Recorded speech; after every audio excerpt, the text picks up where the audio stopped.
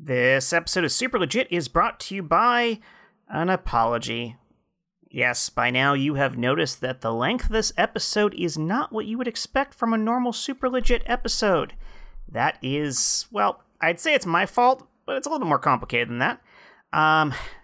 We have a major episode that we were working on here, and it stems from me finally deciding to ask the team a pretty serious question. I knew it was serious going into it. I knew it was a kind of a big one.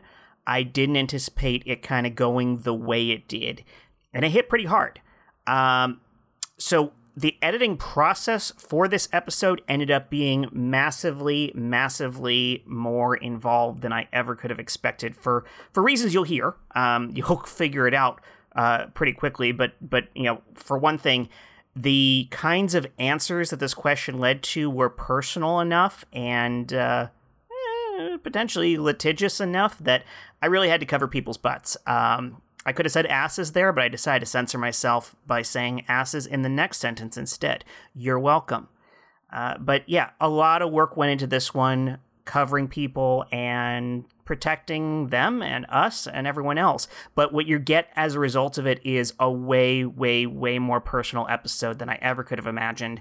It's, I hope it stands out as a crowning achievement episode for Super Legit, but the downside of it is my work went way up in editing this one, so I needed an extra day to release it. So this one's going to release tomorrow on a Thursday instead of our usual Wednesday release schedule, but it was important to me that there was some consistency for the show, so you got a Wednesday episode, which is this, my lovely voice talking to you with a bunch of nonsense. So, yay for you! All right, guys, we love you, and apologies for the delay.